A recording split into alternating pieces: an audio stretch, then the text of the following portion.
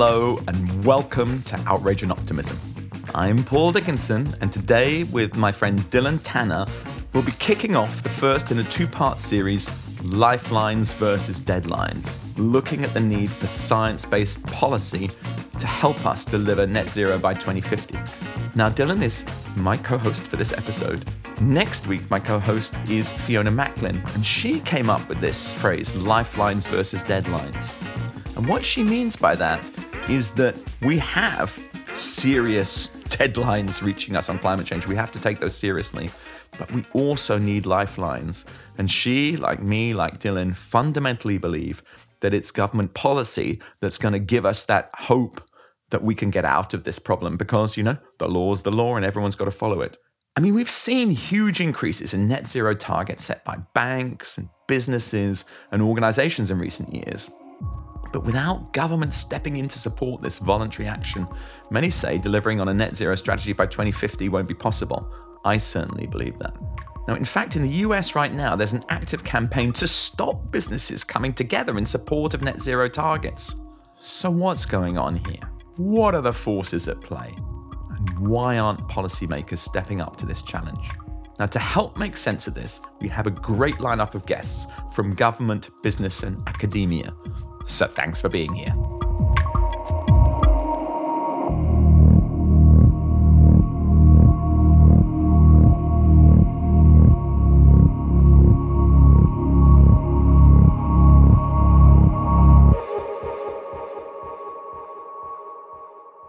It's a real pleasure to spend some time digging into a subject that I think builds on the Momentum versus Perfection miniseries that Tom recently produced with Fiona McGrath. I think Tom and Fiona brilliantly captured the frustration and agony in the climate change movement. In this two-part series, we want to dig a little bit into where that pain comes from. And I'm going to start by quoting Hobbes from 1650, who explained what the state was all about. And he said it was designed to protect us by representing the power of all of us through loyalty to that power. But he warned that the obligations of the subjects, the citizens, last as long and no longer than the power lasteth by which the state is able to protect them. So that's a little warning for governments here.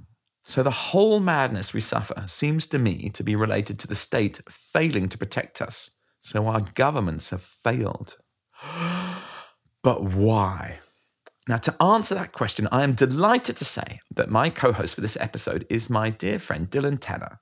Now, Dylan, we met 15 years ago through Tessa Tennant, and she, as you know very well, was the mother of the responsible investment movement in Europe. She launched numerous initiatives. She was a co-founder of CDP and our first chair. She was our friend. Can you please tell our listeners one thing about the genius of Tessa Tennant, who very sadly died in 2018? Thank you, Paul. I'm delighted to be here, and I've been a big fan of Outrage and Optimism since it started. Yeah, Tessa was a great friend, a great inspiration to me. She continues to be. One thing that I can say about her was she always brought out the best in people and helped them to be the best version of themselves. It was a really beautiful thing about her.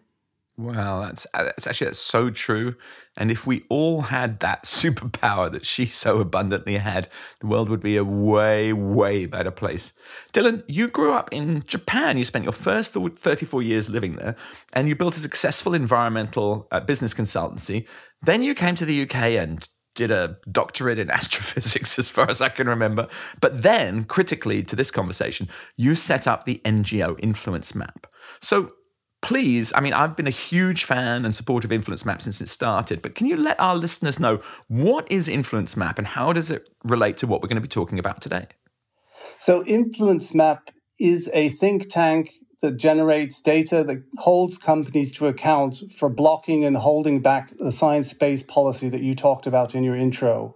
And this is hugely important. If we want to change the system, we have to understand the system. So we have 50 wonderful people around the world doing this research, generating these company profiles and whatnot, and then just putting it out there so things will change. Well, Dylan, being incredibly well connected in this network as you are, and being something of an authority figure on this critical problem, you've actually introduced some amazing guests for us. So let's get into it with our first brilliant interview.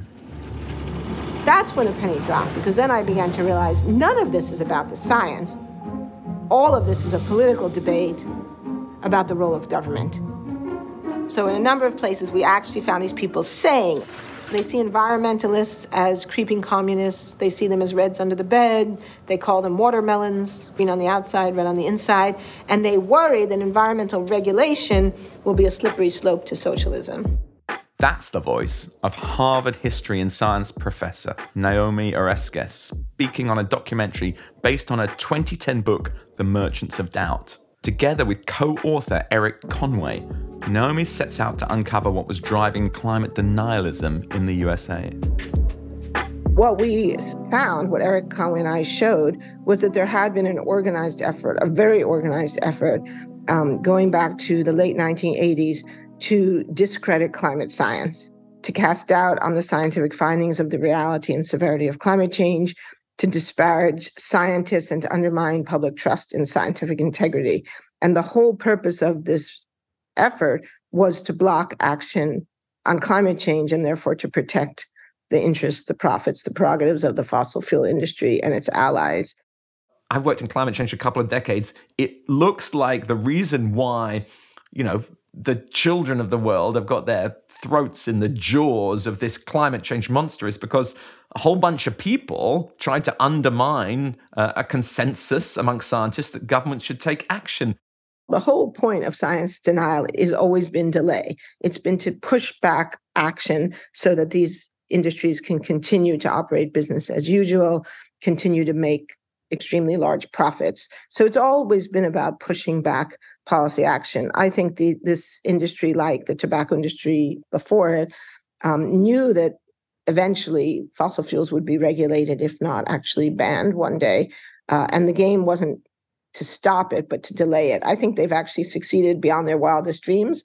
I think back in the 80s, they thought, we delay this for a decade or two, we'll be in great shape. And they've delayed it for 4 decades. So they've had a shocking success. And in some ways, this is the most upsetting part because it's the part that many, even people of goodwill, have fallen for. So this is when the fossil fuel industry says, we accept the reality of climate change. We don't challenge the science. We're Paris aligned, right? We've heard that from all of the major fossil fuel corporations. Even to the point that I just heard recently that a major pension fund in Denmark that previously had withdrawn from ExxonMobil has now reinvested in ExxonMobil or voted to reinvest in ExxonMobil because they say, well, ExxonMobil has now stopped denying climate change. Well, that's really terrible because the reality is that while they say that they're Paris aligned, their actions are anything but. No, I agree with you. And our research shows this is underway. And actually, we uncovered documents from the International Gas Union's website showing their internal strategy. And they describe, I quote, climate change as an existential threat to the future of the gas industry, and described a series of deliberate PR and other tactics to counter that and prolong gas forever. So really grim stuff. Well, there's a large network of enablers, and we can think of them as direct enablers and indirect enablers, or first degree and second degree. So the first degree groups that I was talking about last time were actively part of the coalitions, groups like the Global Climate Coalition or the Cooler Heads Coalition that actively worked to prevent policy action on climate change back in the 90s, 2000s, and through the 2010s. But in addition, there's another network of what we could call second order enablers, which are the PR companies and the advertising agencies that help these companies craft their misleading strategies. So we've all seen the ads on television or on social media telling us that gas is green, that gas is a clean fuel, that the gas industry is committed to a healthy, safe environment, or that ExxonMobil is doing everything it can to move us in the direction of a healthy planet. So who's making those ads? Who's crafting those ad campaigns? And what we know is that there are advertising agencies, some of them the same ones who worked for the tobacco industry, that have been directly involved in these campaigns. And they're really important for, I think, 2 reasons. First of all, I think unlike ExxonMobil, I think they are subject to shame. I mean, I think if they're exposed and their role is exposed, some of these companies may, in fact, and we're beginning to see some companies beginning to have this conversation, that they don't have to take these clients, that they don't have to participate in the dishonest representation of this really damaging industry.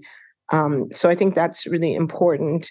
And it's also important from a legal standpoint because we had a really breakthrough case here in the United States just recently involving the sale of dangerous opioid drugs. So it's well known that Sackler and Purdue Pharmaceuticals, the Sackler Industries, also Johnson & Johnson, sold and marketed opioid drugs that they knew were highly addictive, but they lied about it. They claimed that the drugs were not addictive, and they pitched it to doctors that these drugs would be very effective in helping them deal with patients' pain, legitimate pain, and that they didn't have to worry about addiction. And that turned out to be entirely false. That's really interesting. And then let me circle back to Paul's initial comment. How can these people be not held accountable and not be jailed, essentially?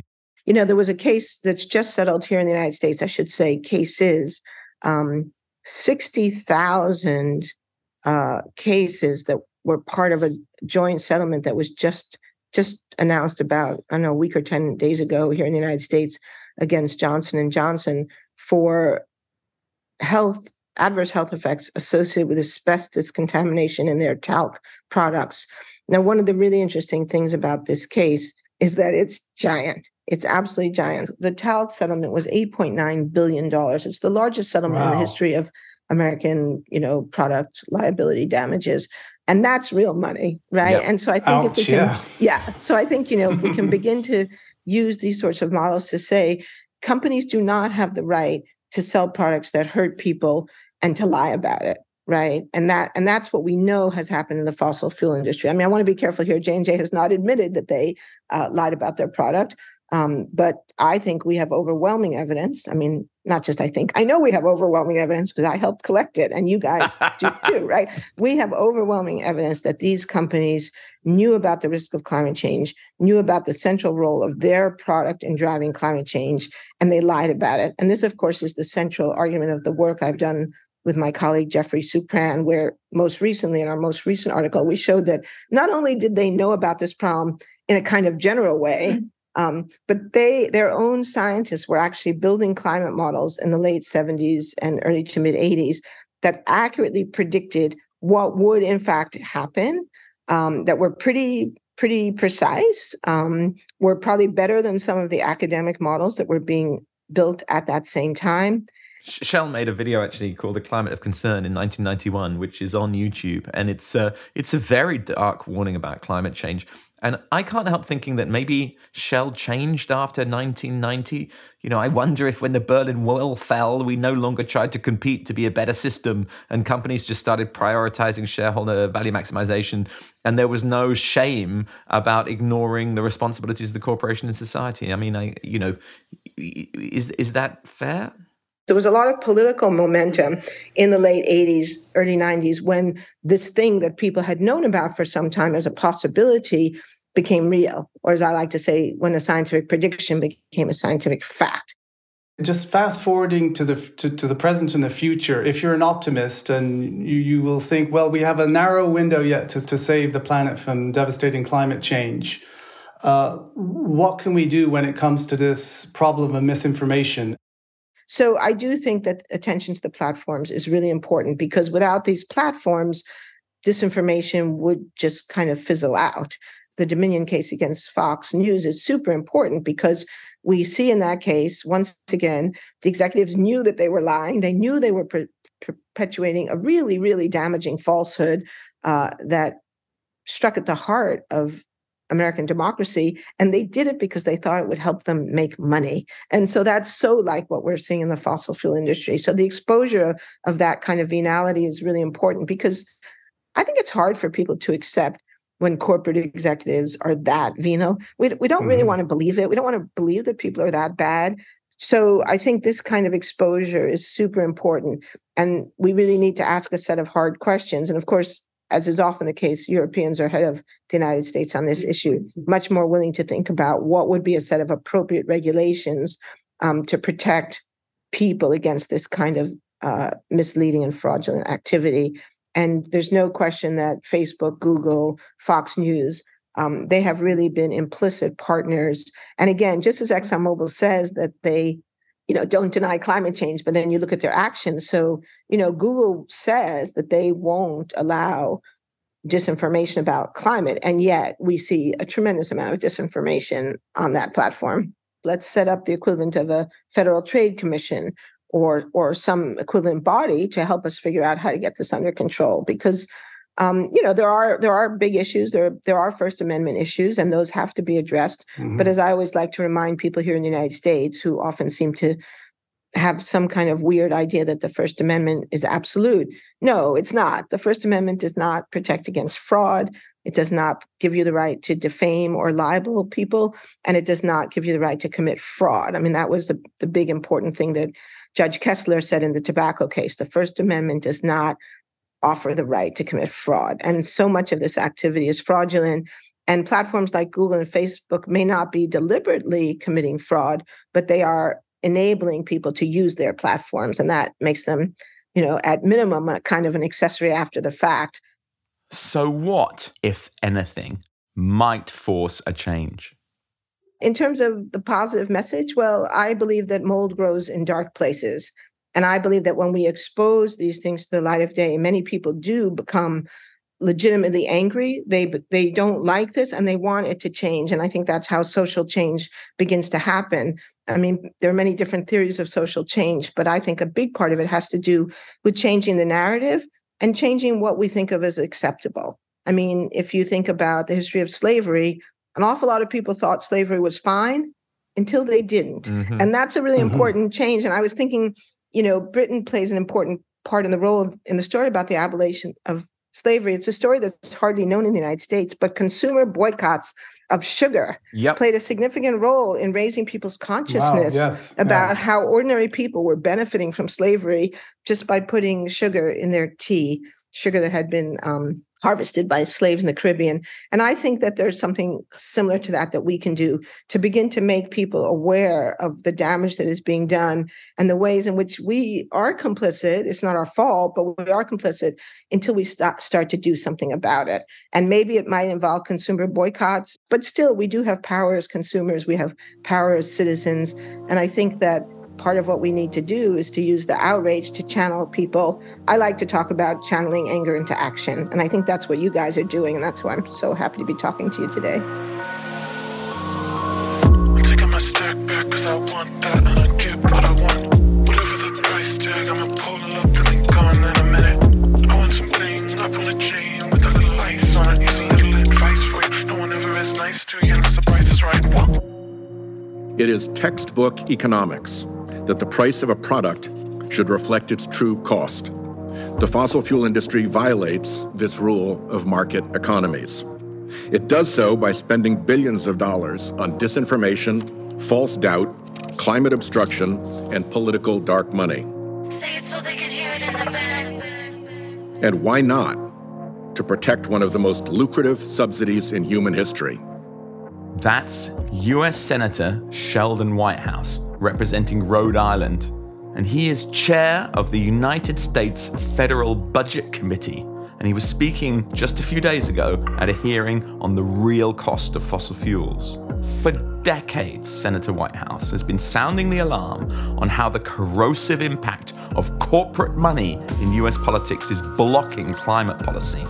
So we began by asking him how this became so embedded in America's political system. The general overview is that when the founding fathers set up the United States of America, there was zero role for corporate influence in our politics, not in the Constitution, not in the Bill of Rights, not in the Federalist Papers, not in the Philadelphia debates, nothing. But then along came huge corporations, and they began to interfere in our politics. And then along came Teddy Roosevelt and the muckrakers, and they put them back in their cage, and they put an end to the abusive influence of corporations. And then came Lewis Powell and a bunch of Republicans on the Supreme Court who have studiously built a fake constitutional pathway for corporate influence in politics culminating in the god-awful Citizens United decision. This enormous power of corporate influence has been created in my lifetime, created by Republican appointees to the Supreme Court, and created with exactly zero historic constitutional support. And that's the world we live in now. It's an artifact in which the corporations have created the road that gives them the power to dominate our politics. Can I just hop in here for 1 second and just say, Senator, could you just explain what is a little bit about the god-awful Citizens United decision for our listeners? Sure. And let me throw that into the context of a before and after, because when I got to the Senate, we were doing bipartisan legislation on climate all the time. There were at least 3 really good bills kicking around in the Senate. John McCain ran for president as Republican with a good climate platform. Things looked perfectly normal. And then came Citizens United in January of 2010. And what Citizens United said is, hey, it's cool for a big special interest to spend totally unlimited amounts of money in politics. And it took about a nanosecond for the big special interest to figure out not only how to precipitate those millions of dollars into politics, but to do so through intermediaries that hid their hands, that hid who they were. And that created this new era we're in of massive political dark money that is very hard to attribute to the special interests behind it. And with that January 2010 decision, all of the bipartisan work on climate came to an instant, heart attack stop. We have not been able to get a Republican on a decent climate bill since.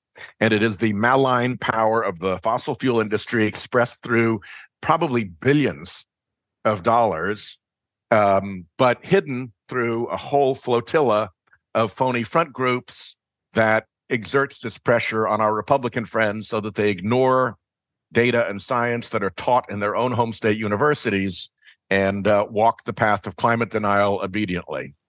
I mean, that's really a really grim state of affairs. But, we detect a lot of influencing and negativity on climate directly coming from the oil and gas companies and their direct agents. So talk me through any other, aside from the money flows that impact elections, what else are they doing in terms of advertising and meeting with politicians and regulators?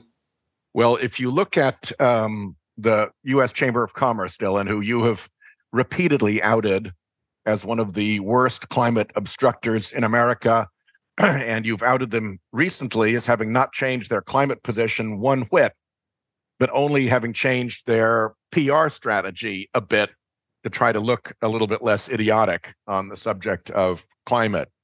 So they make a very good example. They play in politics by lobbying directly on behalf of the fossil fuel industry. They play in politics directly by writing campaign contribution checks, PAC checks, to candidates who will oppose climate legislation. They play in politics by funding dark money enterprises, the so-called outside spending. And there have been cases in which they have been the biggest dark money spender in the race. And they play very aggressively in the administrative space with comments about regulations and litigation to stall regulations. And then they turn up in court as amici curiae to fight for the fossil fuel industry. So there's this whole array of, 5 different arenas in which they obstruct climate progress for the fossil fuel industry. And they're the big one, but they're one of maybe 50 of such groups. So it's a real armada. That's really interesting. I want to drill down on this because we see it as a huge problem globally. There's the equivalents around the world doing the same thing. But let's just take the U.S. Chamber of Commerce. Please. It has a respectable sounding name. And, from what I know that it has its main headquarters directly opposite the White House with big banners. Looms over the White House. Big banners saying jobs and growth. So, it is corporate America. So what's going on here? Not so much, actually. I think there are 2 tiers to this. One is that it is corporate America. It has a regular board. It has regular members, and they lobby on behalf of, general corporate deregulatory anti-tax measures. They also are getting enormous amounts of money, I believe, from the fossil fuel industry, because I don't think they can spend the kind of dark money in elections that they spend without having revenue that comes outside of the traditional dues that their members and board members pay. So I strongly believe that there is a very significant slush fund from the fossil fuel industry that they refuse to disclose for them, that puts them at odds with a great number of their members on climate stuff. And as you know, what they've done right now is they've set up, I think they call it their climate conversation, with recalcitrant members who are upset about being painted as anti-climate. And they've got them in this little climate conversation, like in a little corral. And anything good that they're asked to do on climate goes into that corral and becomes part of that climate conversation, out of which nothing has ever emerged. Nothing. It's the black hole of climate activity. It's PR. Meanwhile, all the horrible stuff that they've always been doing to stop climate action goes right past the climate conversation, straight into operations without the least hesitation. And for the moment, the corporations, big smart corporations who are in the corral, seem comfortable to be treated this way, not treated seriously, and producing no result. So it's a bit of a mystery why they're not more agitated. It's hard to believe that corporations this big and this powerful are being played by the U.S. Chamber of Commerce unwillingly or unwittingly. I think there's a very good chance that they know this is a fake climate conversation. They couldn't care less that their organization is obstructing climate progress. So, yeah, there's a very significant chance that this is a phony operation in which these big corporations are acting a role rather than sincerely trying to move climate anything. The chamber is so powerful that the next most prolific spender on lobbying in the entire world, in the United States Congress, behind the chamber, spends less than a third of what the chamber does. So not only is it the leading lobbyist, it's the leading lobbyist by a factor of 3. And that doesn't even count the dark money, the campaign contributions, the litigation, and the regulatory effort. So let me just get this kind of straight for our listeners, because I think some of them may be quite shocked. I mean, we had a series a few weeks ago on momentum versus perfection, about how people in the climate movement, are torn between trying to keep forward motion, but some people have these high ideals or whatever, and the movement's in conflict with itself. You're saying to us that actually the sheer weight of lobbying from the fossil fuel industry is essentially kind of deranging the democratic institutions of the United States, and that's the problem. Is it that simple? Yes, and I think the word actually is corrupting. Corrupting. Wow. Yep. Okay. And what you basically see a couple of groups. You see the full-on fossil fuel-funded front groups that are created and funded by them just to go out there and accomplish their mischief. Then you see the existing groups like the U.S. Chamber of Commerce, which have been more or less taken over and inhabited by fossil fuel. I now hashtag them as hashtag Chamber of Carbon. Yikes. And so they do the bidding of the fossil fuel industry, even though they pre-existed the climate denial effort. And then the third group is the huge trade associations for other interests, like the American Banking Association, the American Insurance Association, the realtors, the retailers, the tech folks. They all play in Congress through trade associations that are the vector for their political power. And there is not one trade association that has any damn use on climate at all. They are silently complicit in what the rest of corporate America is doing. But you're also saying that companies that big companies that you wouldn't think were in the fight, like good companies, I don't know, kind of your Microsofts or your Coca-Colas or something, you're saying that they're not taking action to stop this corruption. You're saying that they're complicit by inaction.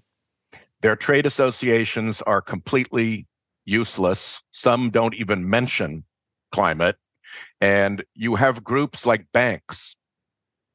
Big banks are out there publicly worried and concerned and writing reports about climate change, about coastal property value crashes and what that means for mortgages along the coasts, and what happens when wildfire adjacent properties are uninsurable and there's a wildfire area, property values crash. I mean, they are looking what happens when the carbon bubble bursts and there's a massive economic dislocation worldwide. They report on all of this stuff, and then they send into Congress the American Bankers Association, which couldn't give a red hot damn, doesn't mention the issue, and is, I think, what's the word? Their silence is deafening. Yeah. So the IPCC says we need binding government policy, voluntary corporate actions, and kind of consumer behavior is not enough. In your opinion, Correct. How important is binding, meaningful government policy to deal with climate change in the United States and globally? Essential to the survival of our species on the terms that we now live in nature and on Earth under. Okay. It is absolutely essential. And Congress is absolutely essential to that. And that is why the fossil fuel industry focuses so much effort on Congress. And to put Paul's point that this is hard to believe into perspective, actually, not so much. If you look at what the International Monetary Fund has said about how big the subsidy for fossil fuel is in the United States of America, they've tagged it at $660 billion a year, mostly from the fossil fuel industry dodging its responsibility for its own pollution, which is a violation of Econ 101, which says that negative externalities belong in the price of the product to have a real market. So they have enabled Congress to defeat the real market principle that they should pay for the cost of their pollution, and that runs up to $660 billion of subsidy. So how much, if you're the fossil fuel industry, would you be willing to spend in dark money on politics to defend a $660 billion subsidy every single year? Well, a Harvard professor told me the answer actually is about $3.5 trillion net present value, and that buys you a lot of presidency. You can't spend that much money on lobbying. I think people are having a good old go. It's a 200-to-1 annual payback if that's the right number, and you not only have the direct dark money, but you also have to run the machinery through which the dark money comes. So you have to prop up Donors Trust, you have to prop up Competitive Enterprise Institute, you have to prop up the Heritage Foundation and the Heartland Institute and this whole array of, dozens of phony front groups that they play like piano keys. I mean, it's extraordinary that this is not more of a bigger story and we're not debating this more in society around the world. Well, that's one of the reasons that I have argued that you shouldn't allow corporations to show up at the COPs, the climate conference of the parties, at oceans conferences, at any climate or environment-related gatherings, unless they bring with them a certified statement of their climate political footprint, which would be easy to do. You run how you're lobbying, you run the climate records of the members of Congress you're contributing to, but then it gets a little bit dicey because you run how your trade associations are behaving on climate, which means there has to be some reporting back that the American Insurance Association isn't doing squat on climate despite the huge insurance risks. And then you get into the real danger zone, which is the dark money that they're desperate to protect. But if they had to report it in order to show up, we would get a much truer picture of what's really going on. And the two-facedness of corporate America on climate would be flagrantly apparent. What can people do to try and engage with this, ghastly political nightmare? I mean, we were kind of joking about it earlier because it's so bad. It's kind of funny. But I mean, human survival kind of depends on us fixing this problem. What can people do? Well, I think the first thing to do is to be outraged. The more that the civic world is putting pressure on the corporate world to stop the two-facedness, and that can go right down to individuals, Send a letter to Coca-Cola if you're a shareholder, or even if you're just a customer. Hey, I'm trying to decide whether I should have Coke or Pepsi products in my refrigerator. Sure looks like your American Beverage Association is totally useless on climate stuff. What should I think about that? And just put pressure on them. They care about consumers, and they particularly care about young consumers. So if you're a young consumer listening to this and you say, hey, I'm 18 years old, I'm going to be buying drinks for another 50 to 70 years, most likely. And I'm wondering why it is that the American Beverage Association, which you support, doesn't do a damn thing on climate, then they'll start paying attention. We're going to run out of time, but can I just ask you to say a little bit about the, so to say, Limit, Save and Grow Act, because it looks like there's something very unpleasant coming to try and attack the Inflation Reduction Act. Is that correct? Yeah. So if you really wanted to limit, save, and grow, what you would do is limit carbon pollution, save the enormous costs that climate change is going to cause us, and grow the clean energy economy. That's the real limit, save, and grow. But this so-called Limit, Save, Grow bill that McCarthy has come up with, which is his prescription for how to default on the credit of the United States, we've run through it, and nearly 280 of its 320 pages are devoted to giveaways to fossil fuel. Oh, no. This is not a bill about the debt limit. This is a bill about taking care of the big fossil fuel donors who support the Republican Party like a hand supports a glove. And if you can't see the machinations and mischief of the fossil fuel industry in this awful default bill, you're really not looking. Wow. And you have given 288 speeches in the U.S. Senate on this topic. Is that correct, Senator Whitehouse? Yes, I've been a persistent annoyance. This is an infuriating danger, and it is an infuriating dereliction. America actually matters in the world, and we matter, as President Clinton famously said, more because of the power of our example than because of any example of our power. And the example that we are presenting to the rest of the world right now is of our vaunted democracy corrupted on an issue that is going to dramatically influence the lives of the next generations by the fossil fuel industry, which we all know has a massive conflict of interest. It's just an awful, awful message for the United States to send to the world about democracy. And don't think that the Chinese and the Russians and, other totalitarian countries, which have their own view of how the earth should be run and how politics should be run, don't think they won't take advantage of this.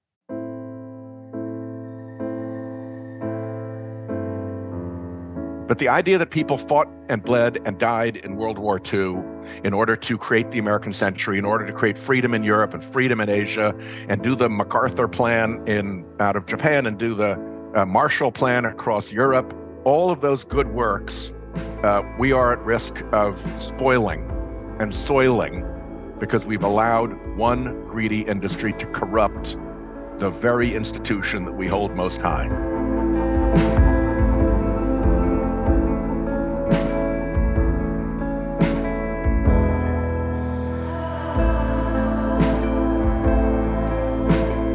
Dylan, that was quite the sobering moment, I would say.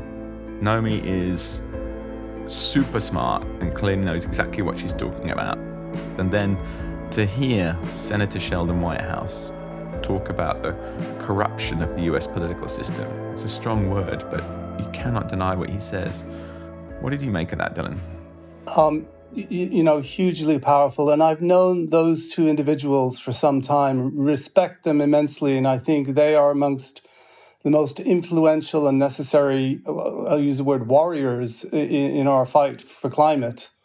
One thing that struck me, we both work for civil society groups or run civil society groups dealing with the climate crisis.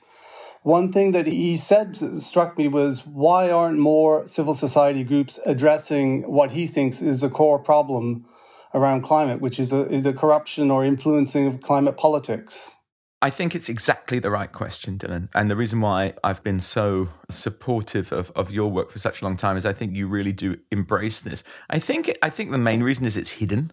No one goes out there and says, hi, I'm going to subvert the political process. So you don't see that on any website.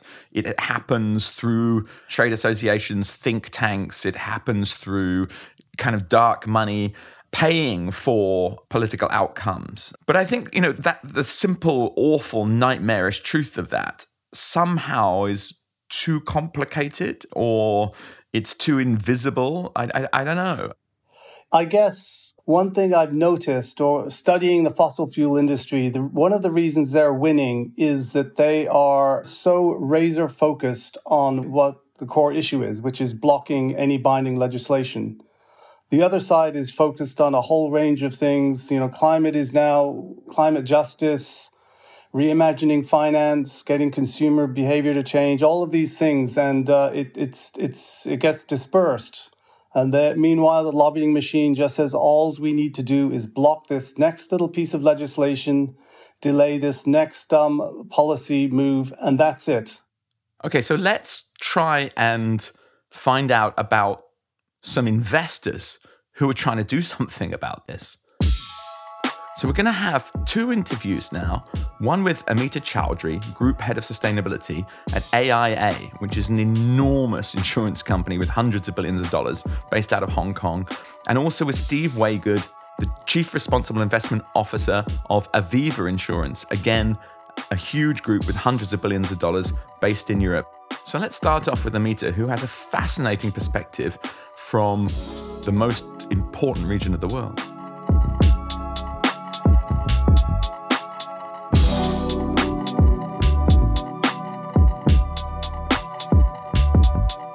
You've talked before about your commitment as a company to deliver on a net zero strategy by 2050. Can you tell me how you think government policy fits into achieving your goal? So in 2022, we've done extensive amounts of work to look at the levers we will need to decarbonize our operations and our investments, and government policy and actions feature significantly. That will affect the delivery of our goals, but also the goals of the companies that have made these commitments around net zero. As you know, the private sector cannot do it alone. Government policy must be in place for an effective transition. So, for example, Singapore currently has a carbon tax of $5 per ton, expected to go up to $25 per ton in 2024 and 2025, and to between $50 to $80 per ton by 2030. Enormously helpful for decarbonization and set progress towards the goal for many companies, including ours. And finally, disclosure. We need that in a big way. We need a greater regulatory push around environmental disclosures that will allow asset owners like us to set verifiable targets for a greater proportion of our portfolio and monitor progress in a meaningful way. Thank you for calling out the legislation by the government of Singapore to have a carbon tax, to say the price, and to give clear indications of the direction of the price. It really can help business with planning. But also fascinating your comments that the kind of Asia Pacific region or whatever is so enormous and diverse that it's much more complex to come to these. The US federal government may be a little bit confusing and difficult, or the European Commission may have its problems with its member states, but fundamentally there's potential for an overarching infrastructure or an overarching legislative reach that you just doesn't apply to 2/3 of the world or 60% of the world's population, and that's very logical, right? Yes, indeed. So I know it's probably difficult to go into details, but in principle, how can a big company, and I'm not specifically talking about AIA, I mean any large company, how can a company or a big investor help government action? How can it support government? How can you be a shoulder to shoulder, we would say, with the government to push forward for more progressive policy to help us decarbonize? Yeah, I think one of the things that we do obviously is the action that we take on climate, right? So let me put the support for government action in the context of Asia Pacific, which, as I said, is representing the biggest opportunity for global climate action. So we're present in 18 markets, and of these, 15 have met net zero commitments. But the policy response is currently not proportional to the delivery of these commitments. And so business action becomes very critical to address both mitigation and adaptation. And the actions that we're taking for a low carbon future and for our net zero commitment will greatly augment the support that we have provided and all the governments over a long period of time already. So what are some of the actions that we are taking on climate? One is aligning with the governments to make sure that we make this net zero commitment a strategic priority for the business. How do you see the future of ESG, which is, I've come to realize recently, very different in very different parts of the world? So there has been a momentum building, but of course, 2022, we saw a turbulence in ESG. We saw one step back, two steps forward. We saw the invasion of Ukraine accelerating the short-term investment in some replacement fossil fuels, LNG, but also call for energy security. But it also seems to be spurring on a faster transition to clean energy in the EU for energy independence. We've seen the ESG backlash, anti-woke movement from the right wing in the US, but we've also seen the biggest policy win with the passing of the Inflation Reduction Act to accelerate decarbonization. Companies are being called out for greenwashing, green hushing. But we've seen an increasing emphasis on standardization of disclosures through ISSP, launched by the IFRS Foundation to address the aggregate confusion caused by this alphabet soup of ESG standards, frameworks, and ratings. So going forward, I see that there will be some divergence that will continue in the future, but ESG is very much here to stay. So it's good to hear that despite the challenges, Amita believes that ESG is here to stay. And I think ESG is a funny term, but I think what she means is the sense of responsibility of that enormous company is here to stay. Now, having gained Amita's perspective, working in a giant insurance company in Asia, to complement this, let's now hear from Steve Waygood. And we thought the view of another who's played an instrumental role would be fascinating. And Steve has been a leader in sustainability for a long time.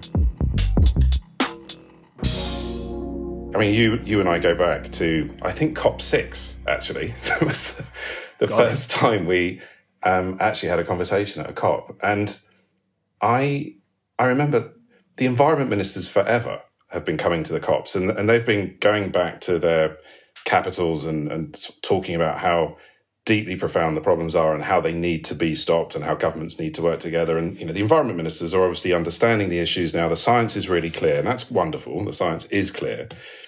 But the progress is being impeded by the economics. And the way that's happening, I think, is important to understand, because there's real politic issues are stopping us. There are some really important handbrakes. For example, you start talking about climate risks and people in central banks start thinking of transition risk. How much value would be eroded from pension savings and investments if we move away from the fossil fuel sector, at least too fast? I mean, some would argue there's no such thing as moving away too fast, but the transition risk they worry about. What will happen to the tobacco sector if we give up smoking too quickly? Exactly. This is a thing. And I mean, that said, there are people who will own tobacco investments without knowing it. And that's just the way financial services are sold at the moment. And equally, people will own oil and gas without knowing it. So if they're uncomfortable about that, they need to look into that. But the transition risks are real. They do present financial stability issues. Then they talk about GDP needing low-cost energy. Then they talk about employment, full employment, and what happens to those that work in the various sectors that need to transition. And then the chancellors, the finance ministers start worrying about inflation and what happens if we move away from low-cost energy in the form of oil and gas. And bit by bit, the political reality of what happens at the next electoral cycle starts hitting the prime minister, the presidents, and it means the environment ministers, who, let's face it, aren't the most powerful in most countries anyway, they get overwhelmed by this sort of wall of economic handbrakes, if you like, these systemic handbrakes. But what the environment ministers are now beginning to realise is that actually climate risk, climate change will harm GDP inexorably if it's allowed to run away from us, will harm employment. There are no jobs on a dead planet, as I've heard others say. will harm inflation. There's no question that insurance, for example, will go up and up in price as the risks are going up and up in the system. And there'll be certain things that we just can't insure, which brings us back to financial instability. There is no question that at a certain point, the physical risk in the system is just too much for the system to cope with. We don't know where that is, but we do think it is probably where we're currently heading, business as usual, which by some measures is around 3.5 degrees, not the 1.5 or the 2 that is clearly the ambition of the Paris Agreement, but 3.5, at which point some of the physical risks are so profound, not only do we have to worry about flood and fire and famine, but the geopolitical risks from the enormous levels of migration that are implied would also be an inflationary moment and a civilization issue too. Let's be really blunt. So I think the problem is one of time frame. The issues today should be eclipsed by the future issues that are being shored up if the world worked properly, if you like, if the intergenerational ethical issues drove political behavior. But as we know, that's not how political cycles work. So that's some of what I'm beginning to realize we're up against. But we're still right to promote change because, of course, we need it. So, you are the chief responsible investment officer of a gigantic investor with hundreds of billions of pounds that also happens to be an insurance company, and general insurance companies understand climate change very well. What, in your view, is the role of financial institutions to help governments bring in policy to support business and investors to reach the net zero commitments? So what's our role? Inform the conversation. That's obviously how policy is shaped, through debate. So we have a role there. 2 levels, I think, of that debate. One, at the level of the real economy. What are we seeing as market failures in the companies that we're analysing? Where is it paying them to do the wrong thing? We can be very open and honest and blunt to policymakers about where those market failures are and the kinds of corrections that they might wish to explore. After all, it's them that should do that. So real economy debate, informing that. And then more particularly, financial services is often said they're incredibly complicated. It's true. Banking, insurance, investment, the massive scale of all 3 of those sectors, the various different asset classes, the different products, the way it works. I don't believe anyone in the world understands the whole system. I'm not professing to, even though I have been a banking analyst in an insurance company working for fund managers for now nearly 2 decades. So it is really complicated. And in my experience, policymakers and politicians tend not to understand finance and markets. So those of us that work in the system have, I think, a duty to shine a light on where it isn't working and how it can be changed. So that's the information side of things. And within that, encouragement, supporting policymakers, supporting politicians publicly when necessary, who are brave enough to step up to this plate and talk about the scale of change that's needed. They need the backing of sensible financial institutions who understand the scale of this challenge. There's no question that there's a policy debate, and the people on the right side of it need our support. And then there's this question around how do we hold them to account, and that's harder. But we do lend as an industry approaching $90 trillion to global governments around the world, and it is true, of course, that when we lend and invest in companies, lend to and invest in companies, we all now in financial services accept that we've got a stewardship obligation, a responsibility to check that those company directors who we elect to represent our interests are doing good things with the money and adhering to generally accepted standards of good practice. That stewardship discussion is now absolutely accepted, certainly in Europe. But the question about what we do on the sovereign asset class is nowhere near so well explored. And by sovereign, you're talking about basically lending money to nations, right? Yes, exactly. Governments and government lending. And I think one of the things that all the listeners will be now interested in is, of course, many of them will have thought about their corporate investments, but what about their country investments? It will be part of pretty much everyone's pension scheme in all likelihood. Of course, governments vote at COP. Everyone signed the Paris Agreement. They have an NDC now Some of them are up to date, some of them aren't. Some of the NDCs, nationally determined contributions, have a capital raising plan. Many of them don't. What do we, as lenders to those countries, say to them about the status of their commitments to the UN Framework Convention on climate change and to their own citizens, particularly where their commitments, we know, need to be delivered to shore up financial stability over the coming decades? What do we say? How do we express concern? And increasingly, we're finding there are lots of opportunities in that asset class that our industry hasn't even properly begun to explore, in all blunt honesty, Paul. Extreme physical risk associated with climate change will jeopardize the integrity of the market. I was saying earlier how insurance as a business model might collapse. And if that happens, what then happens to banks and their mortgage books, where, of course, mortgages need home insurance in most markets?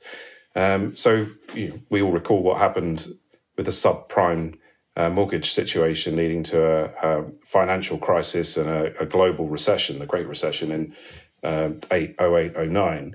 That was just 8% of the US mortgage market that did that. Imagine what happens where it's all mortgages everywhere, particularly those where banks require home insurance. So we have a legal duty, an economic interest, and I think an opportunity to hold governments to account, to help and support them, to inform the process, to encourage the transition to be at the right pace. I mean, you've been a leader in sustainable finance for a long time, Steve. You know this better than anybody. What's in your toolkit before we come on to how maybe our listeners can help participate in that game? The levers that governments can use to correct the market failure, they're the ones that have the hands on tax, subsidy, on creation of standards, on creating market mechanisms like emissions trading schemes, on building new regulations, on consumer awareness tools. So those are the ways in which you correct the market failure. That's how you internalize the externality as a government. So our levers, how do we help them understand that? And how do we participate in consultations, for example, or even kick off a global consultation on a particular issue, for example, in the European Commission? Very proud to have helped get the European Commission produce a high-level expert group back in 2015, which I then served on, that then created the Sustainable Finance Action Plan, which now underpins so many policies in Europe, which have now gone global. The taxonomy, for example, another one which asks for the financial advisors to then in turn ask individuals what their interests are in this area before giving them a product that's suitable. So the levers that we have in mind are the ones that governments have to correct the mechanism. Sorry, I've got to stop you there. This is worth repeating. You've helped create the regulations that require financial intermediaries to actually ask the public when they're kind of buying products what they're looking for. Because if I understand correctly, that's going right to the top of the it's rather than an end of pipe problem. You're going to the very source, the kind of the king or queen in the whole system, right? The actual investor. We don't have a global governance system that's fit for purpose for governing the transition. The G7, the G20, the UNFCCC, the way that there are vested interests within the kind of unanimity voting clauses on the UNFCCC, we're holding ourselves back. And crucially, nobody anywhere in the world, no multilateral body has the job of building the plan or even a process for how others build the plan towards mobilizing $4 to $6 trillion of new money invested into solutions to the climate transition.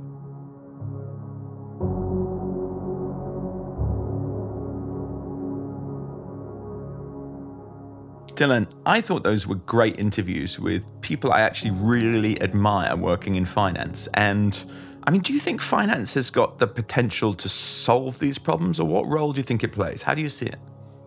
The holy grail of many parts of the climate community is how to unleash the trillions in pension funds and in finance towards green and away from brown. And, it's a massive theory of change that's ongoing.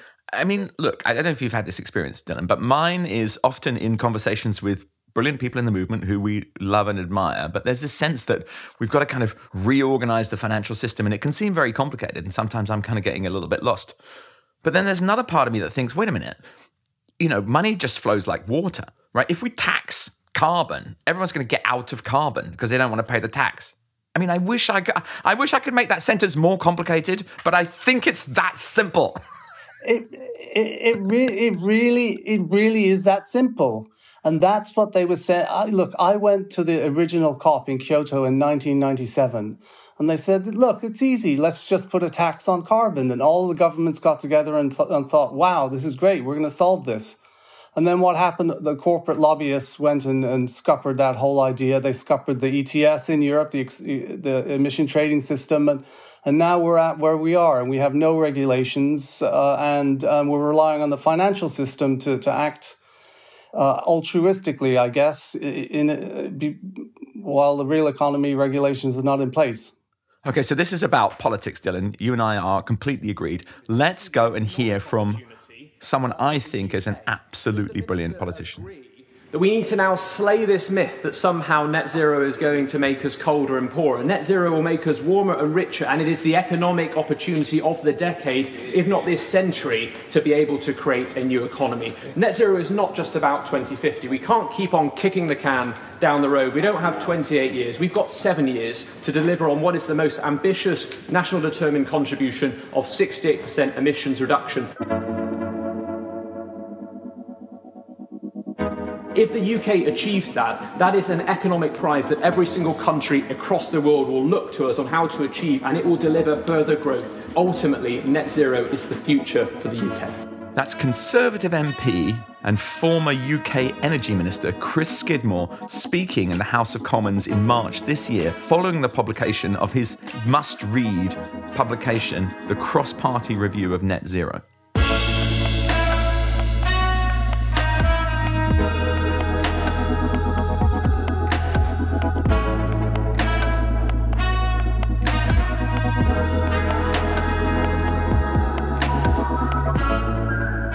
Almost 3 years ago, you signed net zero into law, making the UK the first major economy to do so.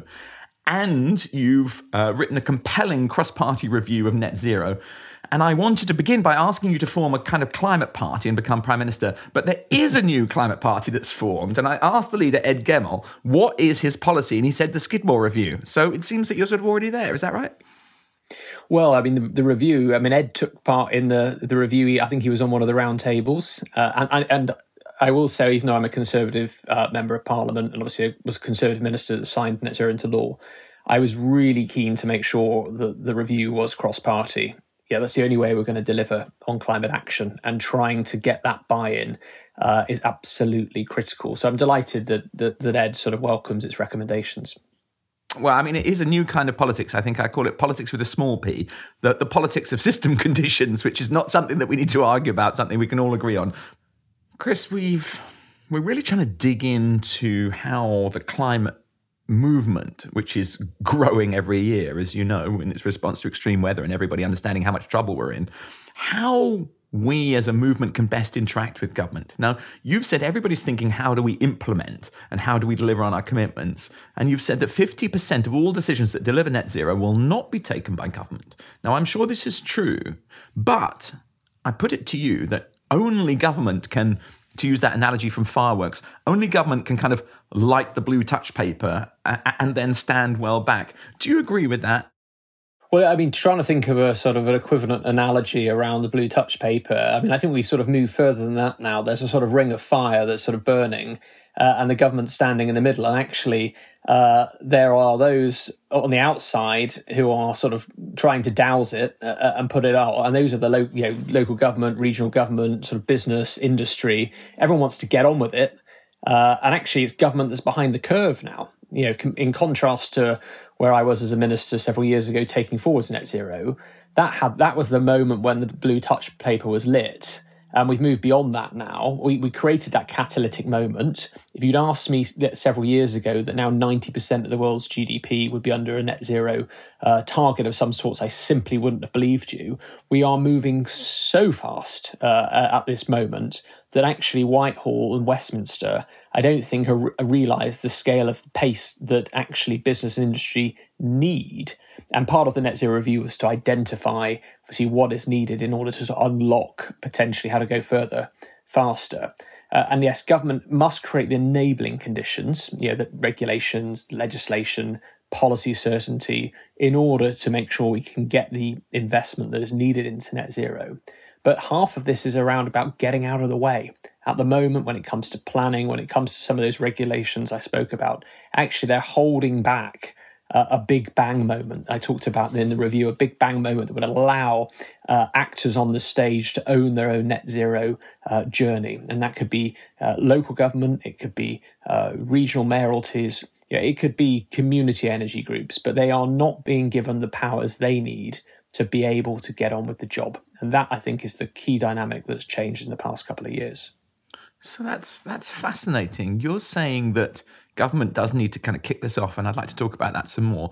But you also think government's got to remove a whole bunch of blockers. It's quite peculiar, isn't it? It's kind of more government and less government at the same time. How should our listeners kind of frame that work? I think the key thing is around how you take a mission-based approach. And obviously the report Net Zero Review was called Mission Zero. And one of the things the government didn't respond to directly was the call for at least 10-year programmatic certainty around 10 missions. Because if you can create a sense of a mission, you get a sense of a different sense of ownership. More actors can then see what the paradigm has been set out, the parameters that we need to meet, the data that's needed. Actually, it begins to generate its own sense of momentum where you don't need, cap in hand going to government all the time. And we've seen that in the past where actually, you took like the moon mission is obviously the classic example. But, government hasn't got a role to play in that. It's got to provide the incentives and the investment needed for those who know what to do to get on with it. And I think it's the same with net zero across a range of areas, whether that's energy efficiency, whether that's looking at sort of onshore wind, solar. Actually, those blockers, those moratoriums that are in place, those sort of questions around sort of land use regulation, all are stopping the future deployment of net zero. So the government's got to really sort of set out, I think, that long-term consistency, clarity, continuity of positioning that will allow sort of private investment to de-risk their sort of investment strategies for the future. The challenge is this is happening in other countries. So whether that's in Germany, whether that's in the United States, whether that's in the EU, they're all setting out these long-term programmatic visions, a strategic sense of what we need to achieve, rather than the sort of project-by-project approach that has, in a way, caused so many of the problems within our own net zero transition by maintaining high costs around labour, around materials, the supply chains that are unable to have that certainty to actually look at how they can deploy at scale and therefore reduce costs. And that was very much the sort of positioning of the Net Zero Review, was if we want this opportunity to be realisable, government needs to get out of the way. Government also needs to provide certainty. So it is a tightrope. You're absolutely right, Paul. But at the same time, thinking about this in a different way requires government to think in the long term rather than just in the short term. Now, you've said that net zero is, in a sense, a kind of narrative. Classically, you would be described as an MP and a former minister, as a policymaker. But then again, I wonder if you're a storyteller, or should good policymakers be good storytellers? So I look both to the past and the present for creating these new narratives. And actually, one of the reasons why I've tried to step forward on net zero to demonstrate that it is this opportunity. It is not just an environmental policy tool to deliver on climate emissions reductions, but it is the principal economic opportunity of this decade, if not the century, is because I wanted to counter, from a centre-right perspective, this narrative that net zero is going to be a cost, it's going to make us poorer, colder, that we're not ready for it, that somehow it's being forced and imposed upon a population by a bunch of eco-zealots. Net zero is the very least that we can do at the same time as continue to grow our economy and create new jobs. Many of our listeners are in corporations, they're in NGOs. How can we as a climate change movement be most productive in terms of accelerating the kind of the technical detail of policy so it's sort of parliamentary ready, for want of a better word? I'm running something now called the Mission Zero Coalition. It has a buildings Mission Zero network, it's got a local Mission Zero network, and it's got an industry Mission Zero network, all of which are going to make recommendations to political parties about where we could be innovating on new policy frameworks to raise the level of ambition. Because I passionately believe in that opportunity to co-create, to co-author policies. Net zero didn't come on high from the government. It was recommended to the government by NGOs, by the Committee on Climate Change, which also has a critical role to play in what it can recommend for the future. We've just seen that with energy performance certificates. They've made future recommendations on that, as did the Net Zero Review. The government's now going to take forwards potential measures to reform energy performance certificates to make them fit for a net zero purpose. But we can do much more. You've written many actual real books, but metaphorically, you've written a book on cross-party collaboration, consensus building across the political spectrum. Do you have any sense of how best to do that? What principles you've deployed to build that ability to convene coalitions where the separation in politics, which has been so much emphasized in the last 5 or 10 years, is put aside and people roll their sleeves up and collaborate? I think the really important point around working collaboratively is to make sure you genuinely mean it. And you genuinely mean it, that means bringing parties in earlier rather than later. So when I had the Net Zero Review, I reached out to Ed Miliband, Kerry McCarthy, Alan Whitehead on the Labour side. I met with Caroline Lucas on the Green side. We met with the Welsh Government. Went up to Scotland to meet Michael Matheson from the SNP. And I sat down with them early and said, look, I want to ensure that the review takes every party's reflections on board. You may not necessarily agree with all the final conclusions. Obviously, building consensus means that not everyone is going to be happy with potentially some of the compromise solutions that may need to be sought. But where could we find agreement for the future? So making sure that you actually genuinely mean it when you talk about cross-party consensus is key. I think also, recognising that the current consensus around sort of traditional party politics is shifting. So I think the local elections we just had in the UK, for me, if you looked at some of those results, the Green Party went from 200 to 400 seats, far in advance of what UKIP ever achieved. And I just get the feeling that actually when it comes to certainly the next generation, even our current generation, they are looking for issues-based policies, of which climate change is now number 3 on the agenda behind the economy and the NHS. And so sort of recognising that this can't be achieved without cross-party consensus. That's the other thing, is that, and this is where we are valued internationally, is that if we have one party coming in and saying they're going to rip up something another party's done, why would any private sector invest in that? It's having that understanding that we work together will actually, the prize will be greater because we will have actually created a stable ecosystem. So making sure, I think, from a cross-party perspective, you are building on what has gone before and not seeking to remove what has taken place is also sort of really key as well. We've interviewed Steve Waygood, who's Chief Responsible Investment Officer at Aviva. Steve said that there is potentially a bit of a problem in politics. And I quote him, he said, the chances the finance ministers start worrying about inflation and what happens if we move away from low-cost energy in the form of oil and gas, and bit by bit, the political reality of what happens at the next electoral cycle starts hitting the prime ministers, the presidents, they get knocked back.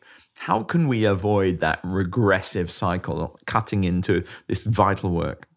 Compared to where we were a year ago, 9 months ago, we have now seen potentially a moratorium on onshore wind being lifted. We have seen fracking and a ban on fracking being reinstated. I nearly sort of ceased to be a Conservative MP when I voted on a confidence vote, saying that I wanted to maintain my climate commitments rather than vote with my own government at the time. And that brought the Liz Truss administration down. But so I think we have seen everything moving in the right direction. I think the challenge is going to be, how do we ensure, like in 2019, net zero is on the front page of every political manifesto? It's not obviously in Rishi Sunak's 5 priorities at the moment, but I would hazard a guess that, if we looked at when it comes to what is that sense of ambition, that sense of vision for the country that we need, embedding net zero in that vision will ensure that its survival continues across the decades as is required.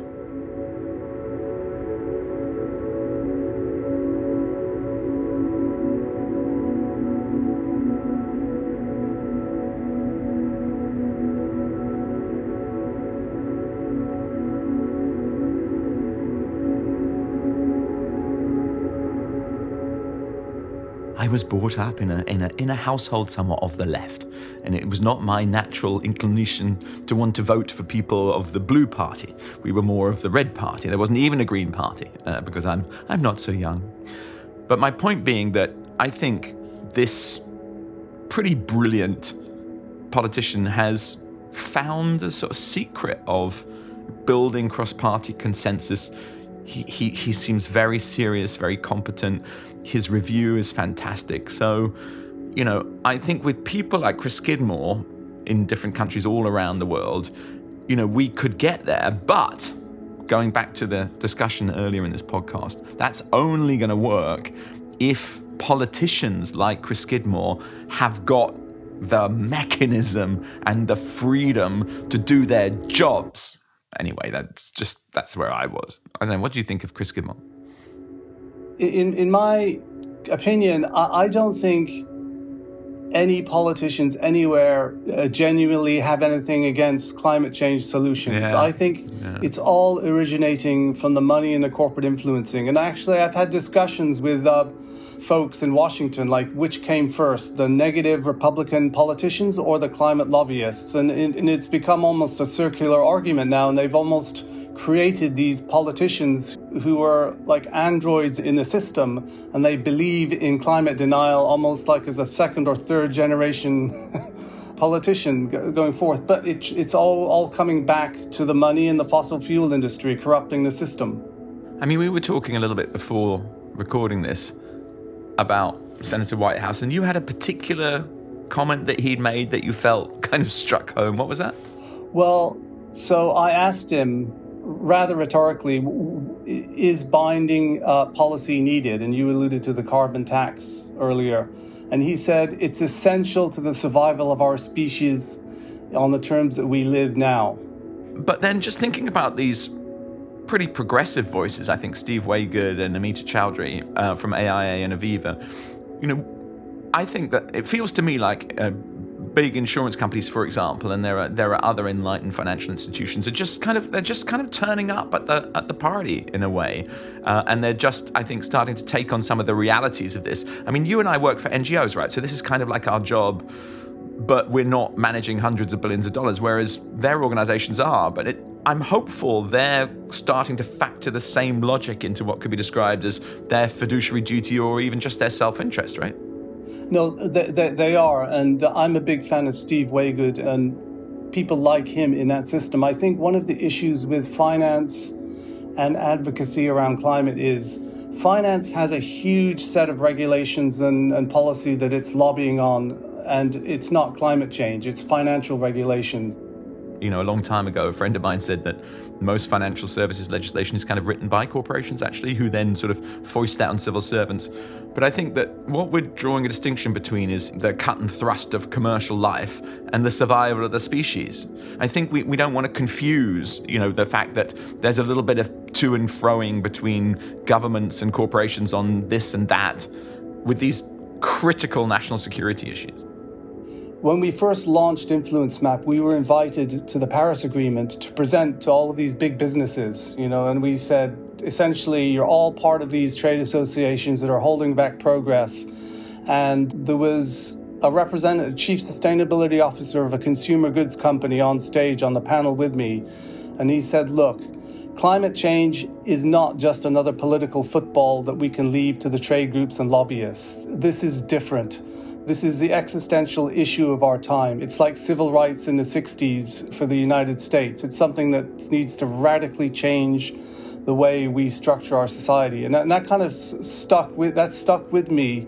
And I use that anecdote to kind of shock people who are stuck in this mindset of, look, stay in your lane and lobby only if it's affecting your business. Yeah, and I mean, I in no way can decry the heroes and heroines of the civil rights movement in the United States. One of the best examples of civil society changing a corrupt and evil system. We have to fix this. Dylan, such a pleasure and an honor to spend some time with you on this podcast. You are a fascinating intellect and enormous fun to be with, and have done amazing work. Thank you, Dylan, for being with me today on the first part of this journey, and for doing what you have done so far, with so much more for us all to do. Thank you, Paul. My pleasure.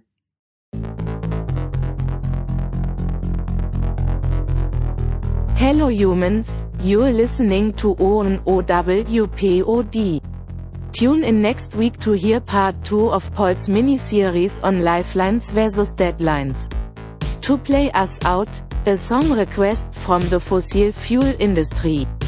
This is Calm Down by the Alchemist Oxford, dedicated to anyone concerned about the climate crisis. See you next week.